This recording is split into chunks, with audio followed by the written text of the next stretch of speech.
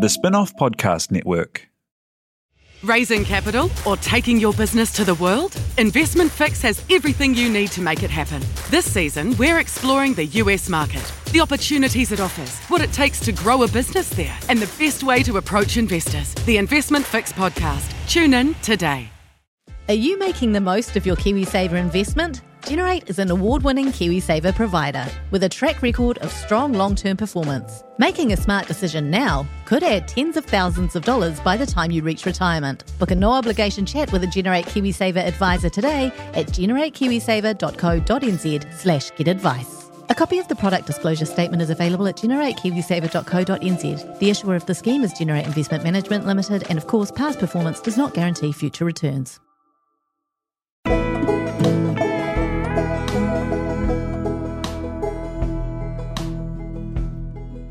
Forget it, the world and the band and angels said I wanna be a truck in the heart of mine. Must have been in the crowd in a cowboy baby. Kia ora and welcome to Actually Interesting, a new podcast series about AI or artificial intelligence. I'm Russell Brown. This podcast is brought to you by Microsoft, which is helping take New Zealand products to the world with AI. And what you've just been listening to is a country song written by a neural network, an AI, based on all the other country songs it's heard. You Can't Take My Door is performed by actual humans, but there is also AI music created and played entirely by algorithms. And because algorithms never sleep, like Motorhead, an AI-generated death metal live stream goes 24/7 on YouTube.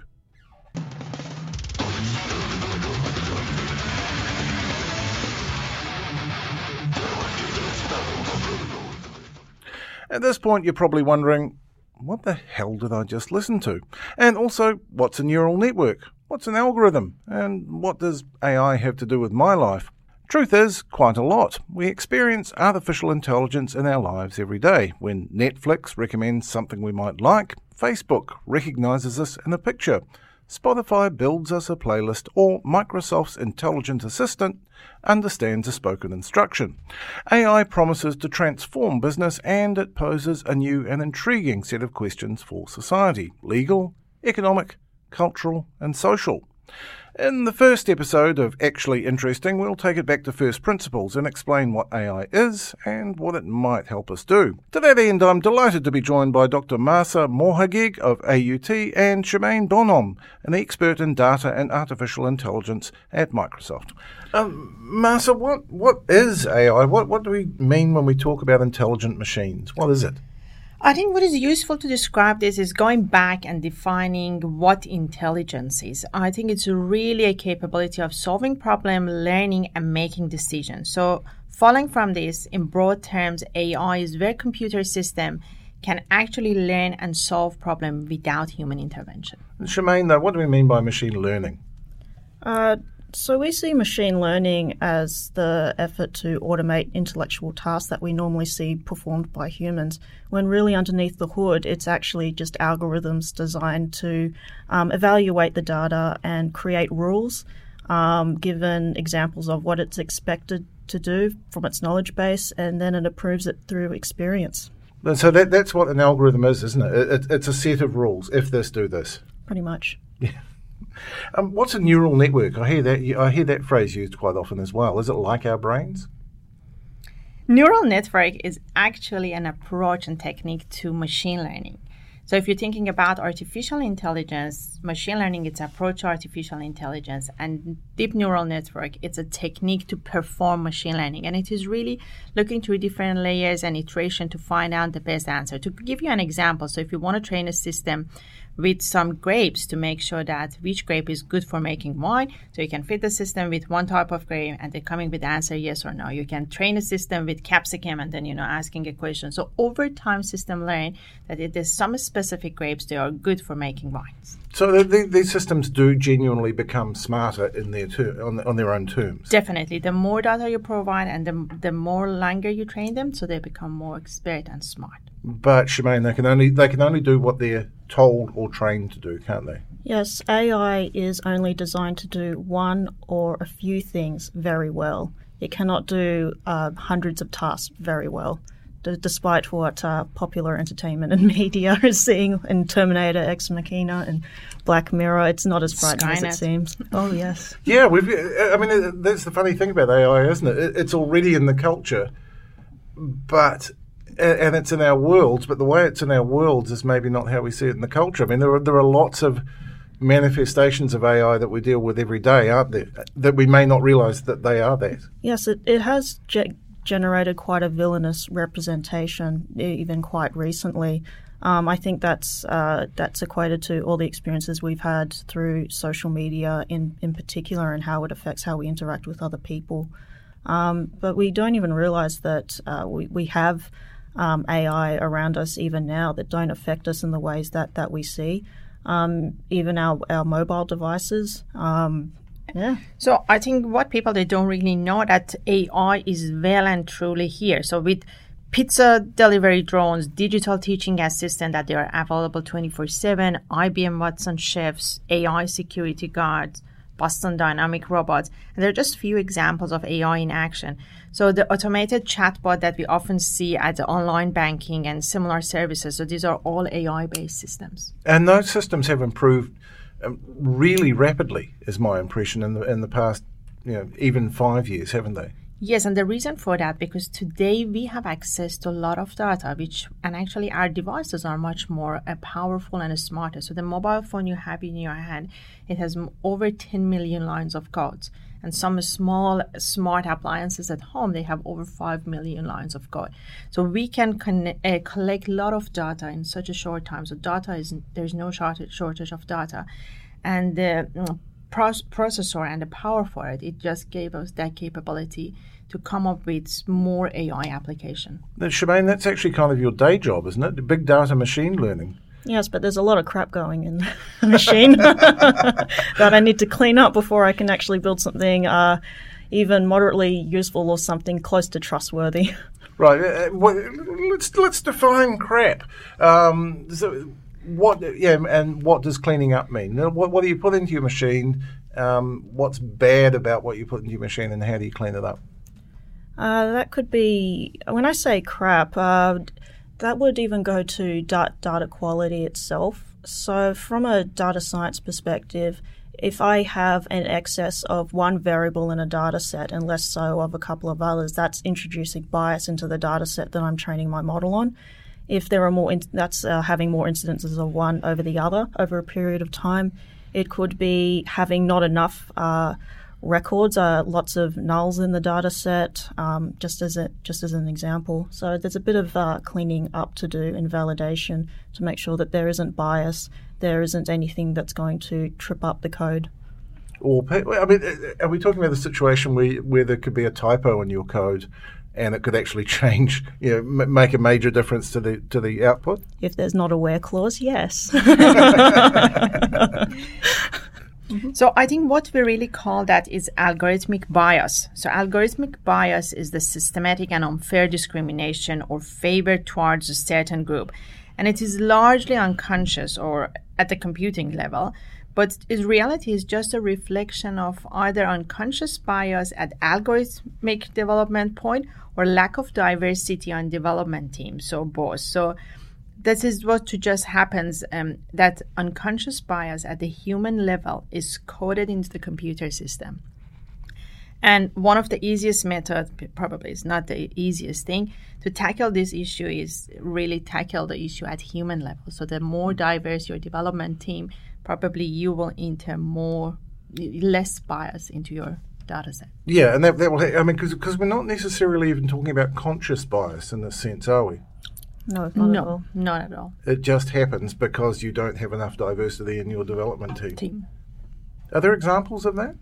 I actually have a good example from Google again. So a few years back when I was at Google, so good friends were telling me a story about the YouTube app. So when they first released the YouTube app in iOS, when people started uploading video to YouTube, they noticed that a big portion of the videos in the YouTube, they're upside down. So the reason for that, if you're right hand side, so you hold the phone in a way that your camera is up, and if you're left hand side, you hold your phone in a way that is your camera is down. So it means that they didn't have any left-handed person in development team, let alone testing team, to check that. So this is about diversity, and diversity is not only gender diversity. So it is ethnicity, culture, age. So the more diverse your team, the better performance, the better, novelty and ideas are probably coming out of it. Marcia, are there different kinds of AI? Are we talking about all one thing, or, are there several distinct different kinds of AI to talk about? Sure. So there are different classifications of AI. There's artificial narrow intelligence, which is basically a system learning a single task and performing this intelligently. So for example, image recognition or speech recognition. This is AI in one of its own more basic form. There's another type of artificial intelligence, which is artificial general intelligence. It's a kind of general purpose AI. And it is not limited to the particular task, but has the ability to learn and improve on a wide range of tasks and applications. So the example of that is AlphaGo. And there is superintelligence, which is the stage where the intelligence, comprehension, and learning ability and perception and such like these things, they surpass that the average human being. And this is the time that AI becoming a little bit scary. But how far away are we? We're a wee way away. We are. Yeah, there are a lot of argue around it, but I think it's not going to be at least in the next 50 years. I get the impression that in the history of AI, there's been a succession of things that we thought were problems that were too hard. I mean, recognising faces, it's not that long ago that was too hard, isn't it? Oh, not at all. I mean, it wasn't. Actually, our perception of AI has changed quite a lot. Even 50 years ago, our idea of AI was actually a game called Pong, a black and white game. It looks like you're playing tennis. And that was considered AI, whereas today it's anything that's closer to the human intellect. And maybe in another 20 years that definition might change again. Are there things that we think, what things presently can't AI do? I mean, there's a whole list of things we thought it couldn't do, like machine translation and that kind of thing, and it turns out, yeah, we can make it do that. What are the things that it can't do at the moment? So there are actually a number of things which many people, including myself, I believe that AI will never be capable of, or at least will never match humans on it. So a characteristic like empathy, creativity, critical thinking, negotiation skills, and even some aspects of teaching. So they're just to name a few of them. And I just believe that's the main missing factor between human and AI, for me, is really empathy. And the effectiveness of these things, coming through the machine and human being, they're completely different. Yeah, but what do you make of that, Shemaine? I think... Will we develop machines with empathy, and why not if we don't? Well, that goes back to the old Turing's test. How do you define empathy? You give something a personality and you think you're interacting with something or someone that is responding in kind to and interacting with you as such. So it could also be mistaken for empathy as well. It depends on the user experience. I know you've both actually looked at AI in education. And Shemaine, what's the work you're doing there? I've worked on a couple of projects in New Zealand, and I do see a few activities happening overseas. So one of the projects that I see happening is something called video indexing. So imagine you're in a 2 to 3 hour lecture, and you're only interested in that one or two particular topics that you're struggling in, but you have to sit through the entire lecture to find out when that's going to pop up, so you can just get out there and study and continue on. Well, video indexing takes that recording one step further.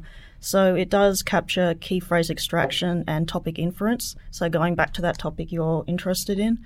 It also does audio translation and transcription to different languages. So you can imagine if you're a student and it's your second language and you're tackling a topic that's really quite difficult for you, maybe just having a simple translation could really make a big difference, particularly when you're still seeing it and referencing to the examples that are in the lecture. It also does speaker recognition. So if you've got more than one person up on the stage in the lecture, having a chat. All of that will be transcribed to text. So you can imagine there's a lot of time being saved, and the video lectures are worth more value to the student and as well to the university. There's no knowledge base lost as well. It also sounds quite handy if you're a lazy student. Mm-hmm. Or a smart student who's amortizing their time. I wish I had it. Now, Marcia, you actually you gave a presentation recently about whether AI will replace teachers. Yes. What is really important to know that our new generation, they're growing up in a world which is filled with technology. And these technology are really reshaping, redefining, and disrupting every aspects of life. So actually in that presentation, I show my little 2.5-year-old. So now she can talk to Google Assistant and ask Google to play Peppa Pig for her, which is a little bit sad because she doesn't really need me anymore for that. And so this shows that, applications like Alexa and Google Assistant, they're just the beginning of, potentials in this field. So for us, it's really important to know that education is no exception.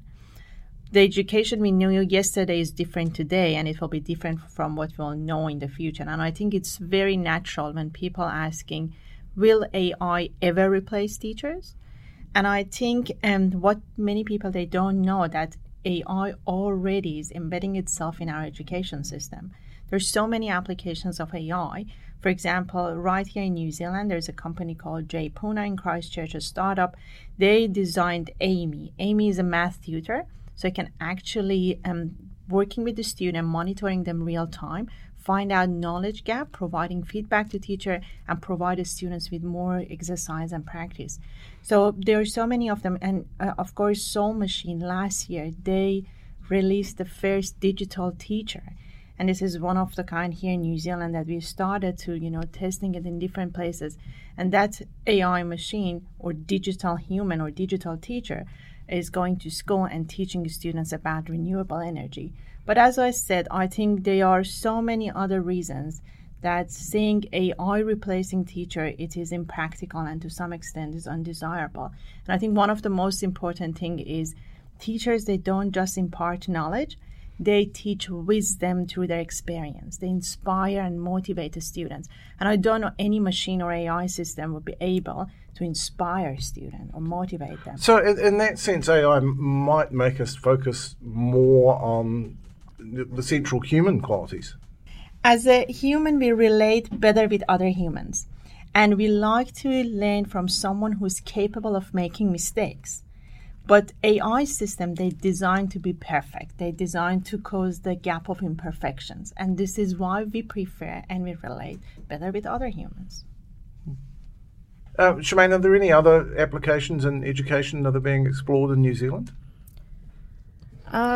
Actually, I know that Massey University are researching how HoloLens 2 and other VR devices can assist them in improving building evacuation procedures. And how they do that is they build out the building and property layout in a VR scenario, and then they strategize different paths of evacuation procedures, and then they test it out by having random people participate in a virtual evacuation, and then they see which is successful and which is not, and where the methods of improvement are. Oh, that's like workplace training, isn't it? What are the other killer apps in New Zealand, do you think? There is one, but it's more for people with a visual disability. We call it Seeing AI, and you can download it on Android and iOS. And essentially what it does is it does OCR, so optical character recognition. So imagine if you have a menu in front of you and you're visually impaired, you can bring out your phone to open the app, scan that document. It will tell you the edges of the document so you can scan it correctly. And then you can ask it what's on special today, and it will read it out to you. Or even something as simple as scanning the environment around you with the application. It will tell you what is happening. Like, for example, if a boy was skating by on his skateboard, it would say I think it's a boy doing tricks on his skateboard. And it even goes further to be able to tell that person the people around them, how they're reacting to you speaking. Are they happy? Are they sad? Are they impressed? Are they disgusted with the conversations that you've got going? So the person can actually gauge the value of their conversation. I mean, the interesting thing there is that the AI doesn't know what a boy or a skateboard is really. It has, that's been designed into it. That's that interpretation of what it sees or reads is given to it by humans, and that suggests that we very much get out of AI what we put into it. Is that the case? Very much so. Very much It's so. the quality of the data set. Now, I wasn't going to get onto this until a little bit later, but let's go ahead now. We talked about digital assistants, and there's some really interesting issues around those. Marcia, you were looking at some interesting news from, was it UNESCO? Yes, actually. So that news was a few days ago that United Nations Educational, Scientific and Cultural Organization, they come up with a report. The title of the report is "I Would Blush If I Could." And this is after a response Siri utters when receiving a certain kind of sexually explicit comments. And the paper really explores the effects of bias in AI research and the product development and the potential long-term negative implication of it. So it's really reinforced the harmful gender stereotype. And I actually saw something really interesting in those terms recently, a couple of weeks ago. As you noted, most, if not all, of our digital assistants, our AIs, are female voices. And it's the female voices who get told what to do. And they are effectively servants. And some people have done something about that and made a genderless AI voice. Hi, I'm Q, the world's first genderless voice assistant. Think of me like Siri or Alexa, but neither male nor female. I'm created for a future where we are no longer defined by gender. What did you make of that voice? I thought it was kind of interesting because I had to settle into it. My brain was trying to go binary on it and decide whether it was a male or a female voice. I was exactly like that. So I was just trying at the start of it, it's just like, no, that's definitely female voice. And then I just like, no, that's a male voice. And then I was like, that's really interesting that they find something that people can't really recognize as female or male. Did you listen to it, Shemaine? No, I haven't, but I have heard of it. The reason why I didn't listen to it is I'm one of those more chilled out people that doesn't have a problem who I'm talking to, male, female, anything in between. I mean, when I first got my iPhone, I actually changed Siri to an Irish male voice because I thought it would sound hilarious and, I'd have great interactions.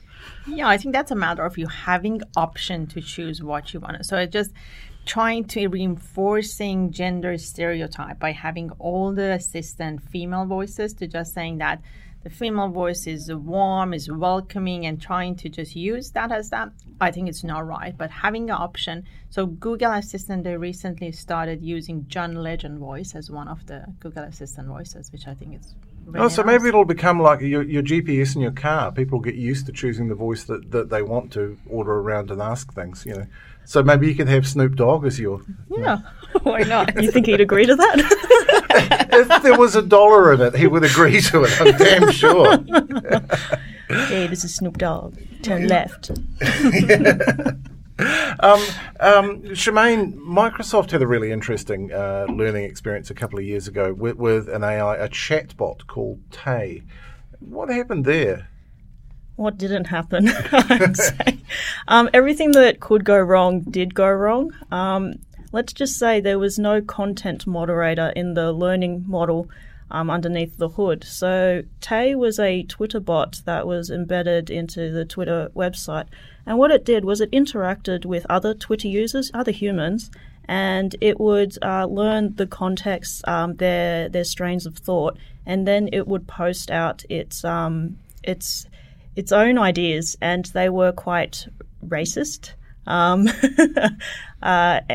anti-feminist, and it was just overall really quite rude.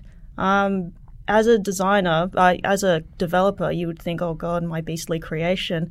And I can imagine a lot of people would have taken quite an insult to that, not realizing that it was just a little AI bot V1 launched out onto the society, unsuspecting society. So I thought it was more interesting to gauge how people reacted to it rather than what the bot actually did.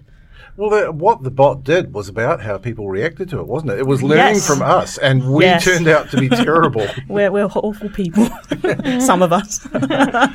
So what was the response to that? Because I thought actually Microsoft was quite good about that. Satya, your CEO, said, yeah, well, that's a learning experience. We'll do better next time. What happened after that? Well, they took it down, obviously. And then they tried to upload another one. Again, that wasn't a success. So at the end of the day, they didn't make a third one. But we do have that ability to make bots within Microsoft services. But we have also introduced a new add-on service to that, which is called the Content Moderator. Mm-hmm. So you can actually filter out all that nonsense or even whatever you determine to be nonsense going through your learning model. Are they still learning the same way? Yes. Right. So they're still learning from us. Yes. So it's kind of like it's up to us to provide a good example for the algorithm, isn't it? Yeah, very much so. Yeah. The most concern that I'd say anyone would have about anything that's coming out that's AI, IoT related, is the person behind the screen building it, and also the people around them influencing that person that's developing it as well. What's their motivation? There are examples of that, aren't there, Marcia? The assumptions that we may not have even known we had can manifest in AI via the design. Mm-hmm. That's true. So I just want to go back and just explaining that really one of the biggest challenge for AI system today is public expectation. So when people are hearing about new digital assistant, they expect to see Jarvis from Iron Man. So they expect to really see something perfect. But the reality is that AI systems, they're only getting better, and they rely on more people using them to get better. And this is the fact that they're only learning from us. So this is based on what we put into the system, we can just get a better result. And I have an example of that things gone wrong. And this was involved Google, actually. So last year, it was highlighted that the image classifier in Google AI-based system, in a search algorithm, when you were searching for African-American people, it would come up with the gorilla pictures. And it was extremely embarrassing situation. And as soon as it was highlighted, so they set to work to rectify the issue. But this is an example of Google is a major advocate for diversity, inclusion, and equality, and for breaking down biases. So this example, it just goes to show you that even the good guys get it wrong sometimes, and even when it is not due their own inherent fault. So it is really based on that. We have to have a diverse team to be able, to make sure that we get the diverse results. Yeah, so tech bros in, tech bros out, right? Yeah. Shemaine, you had an interesting example when we were talking before about airport security. You can tell this one because...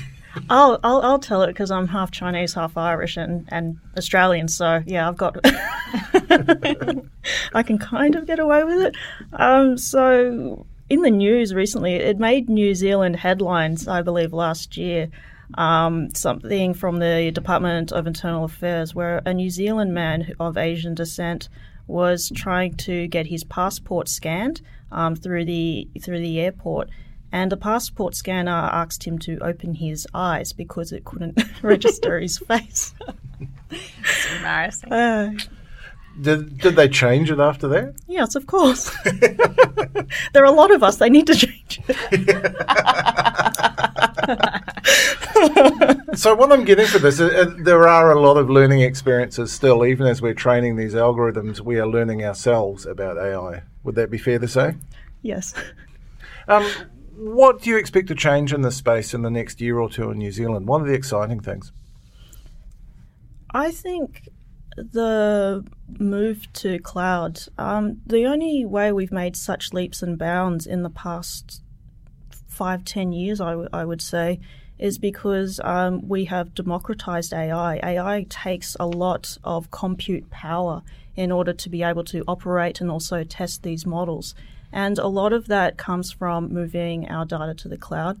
And as we become a lot more GDPR compliant, we do see a lot more businesses making that move so that they can explore all those different technology options as well. Marcia, what's interesting to you? I don't have an answer for that. I just think really New Zealand, it's a great place. So it's a grounding platform for testing a lot of applications in AI. And I think we have a nation that they are really embracing technology and adapting very fast with technology. And from the projects we're running at the university, and the need for skilled people in this field, so I'm really sure that future would be very exciting and bright within. What are some of those projects? So, for example, at the moment, one of the projects I have is using a deep neural network to diagnose the earliest stage of depression. We are working in natural language processing with Te Reo Maori group to having a tagger for that language, part of a speech tagger. There are some projects around Internet of Things that, again, have some elements of artificial intelligence. So there were only just a few examples. And they're all coming from industry, so they are real life problem. There's also, I talk to some tech people and they perceive AI as being hype. And there is, I think, it's evident that there is a degree of hype. It's become one of those buzz phrases to use. How do we sort out for ourselves when we're reading about this stuff, what is real and what's not? Is there a bullshit detector? I think if by hype you mean that AI won't be as big as a deal as it is made out to be, I actually think that's the opposite is true.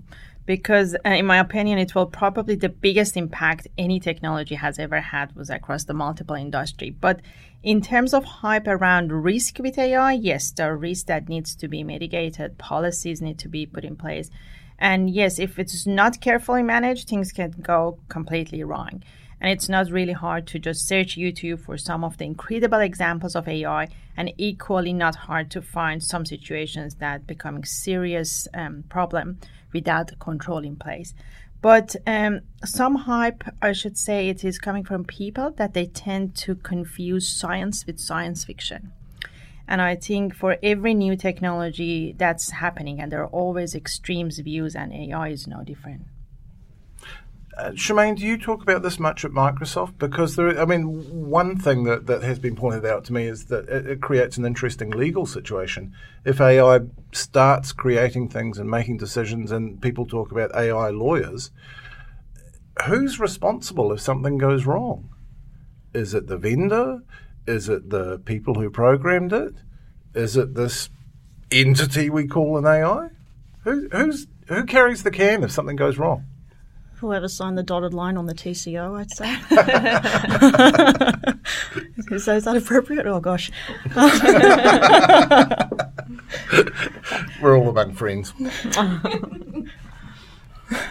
I think there are a lot of ethical issues around it. And I think even when we look at education, go back to education, one of the greatest issues behind AI in education are ethical issues surrounding testing, development, and initial trial of some of the complex works. Because after all, this is our children's future education that we are dealing with. So I think government policies and some regulation in that is really, really helpful. Is that happening at any level? Is the government getting its head around this stuff? I think it's happening, but it's very slowly. Do you think, is it because the concept is kind of hard to understand? It's maybe not that well understood what this is and what it does? I think with so many AI applications around us, so it is really important that we're moving fast in this space, because we are, I can talk about university level. So we have students that they coming and they are really, really motivated and they are very tech savvy. Without knowing about the ethics behind these, development, they can come up with something that at the end it might not be AI for social good and come up with completely different product. So I think that has to come in a very first priority in our list, in terms of AI development in future. Does it matter if you and I, as members of the public, not you guys because you're both experts, but does it matter if an average member of the public knows that they're interacting with an AI or that they are using something that's AI-based. And that could be as simple as, say, typing a natural language query into Google, which I do all the time. That was amazing when that started happening. You could just type a question into Google, and it didn't matter whether that actual wording was indexed anywhere. Google would understand what you wanted. Does it matter if it just works? I think people, they need to know if it is AI or not. So if you remember last year, Google I/O, they actually released the latest version of Google Assistant, that Google Assistant could call the hair salon and make a appointment. But I think the part was missing. That was when the person called to make an appointment, they wouldn't introduce themselves that they are digital assistant. And I had a friend here at the university that was really funny. He was talking about, if you're a member of one of the customer of Kiwi Bank, when you join, they give you a little logo of the person that would show that, for example, Rachel would be here to help you.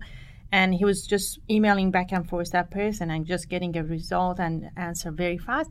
So after a couple of months, they changed it. And for example, they said Simon now. So he went to the bank and says, I really want to work with that previous lady. She was really fast in replying. And they said they were all bots and chatbots. So, people, they really need to know who we're dealing with. And I think out of, courtesy of respect, they have to be able, they have to disclose it. No, Shebane, you work with business customers on this stuff. Do they need to understand what's going on and what's possible and the fact that these things are representing their company? Well, it's definitely, it should be an extension of the human experience. I mean, that it was so smooth and that they couldn't tell the difference in that example, really, it really tells tales to how much effort they have put into it. Why do people care if it's AI or not, if they got what they wanted to done and it didn't hurt anyone? That's what I say.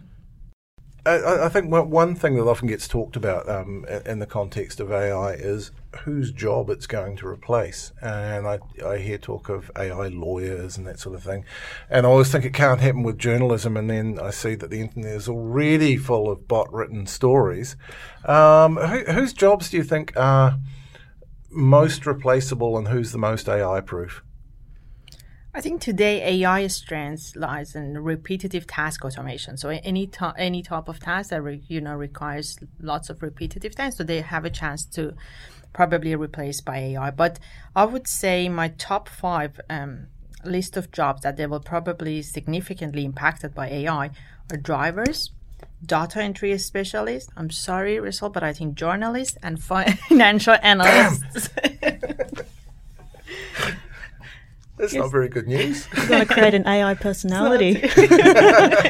A Rust bot. And Shemane, any other jobs do you think are just anything that's very large scale, and as Masa said, anything that's a repeatable task. So definitely factory operations that are large scale, and also large scale farming operations. So you see those giant machines that are satellite operated, watering, fertilizing, pulling up the plants as well when they're ready for harvesting.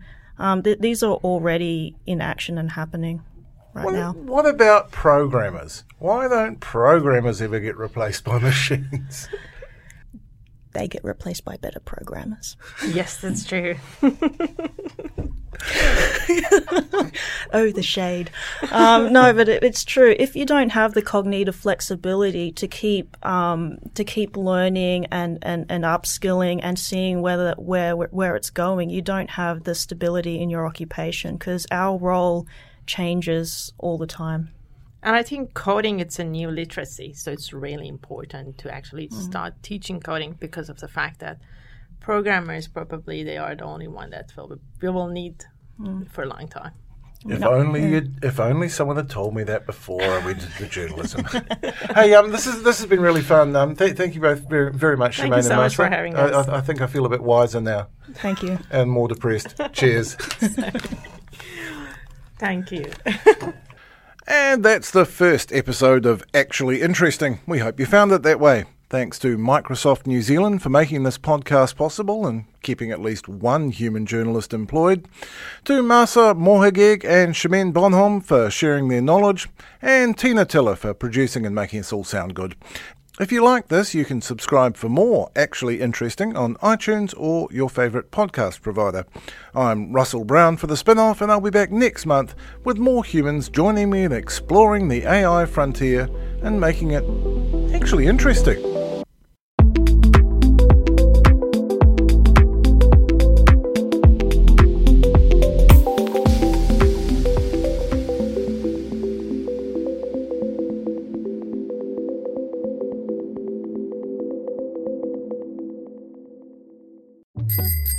Ready to rediscover the joys of cycling? With over 300 kilometres of cycle paths across Tāmaki Makaurau, jumping on your bike and going for a ride is such a fun way to discover the city from a different perspective. Cycling is getting more and more popular across Auckland, so now's a great time to join the hype and give cycling a go. Head to at.govt/cycling to find your nearest cycleway today. Kia ora e te iwi, Te Aihe Butler here, podcast manager at The Spin-Off. If you enjoy listening to our podcasts, consider supporting our mahi by signing up to become a Spin-Off member at thespinoff.co.nz/donate. The Spin-Off Podcast Network.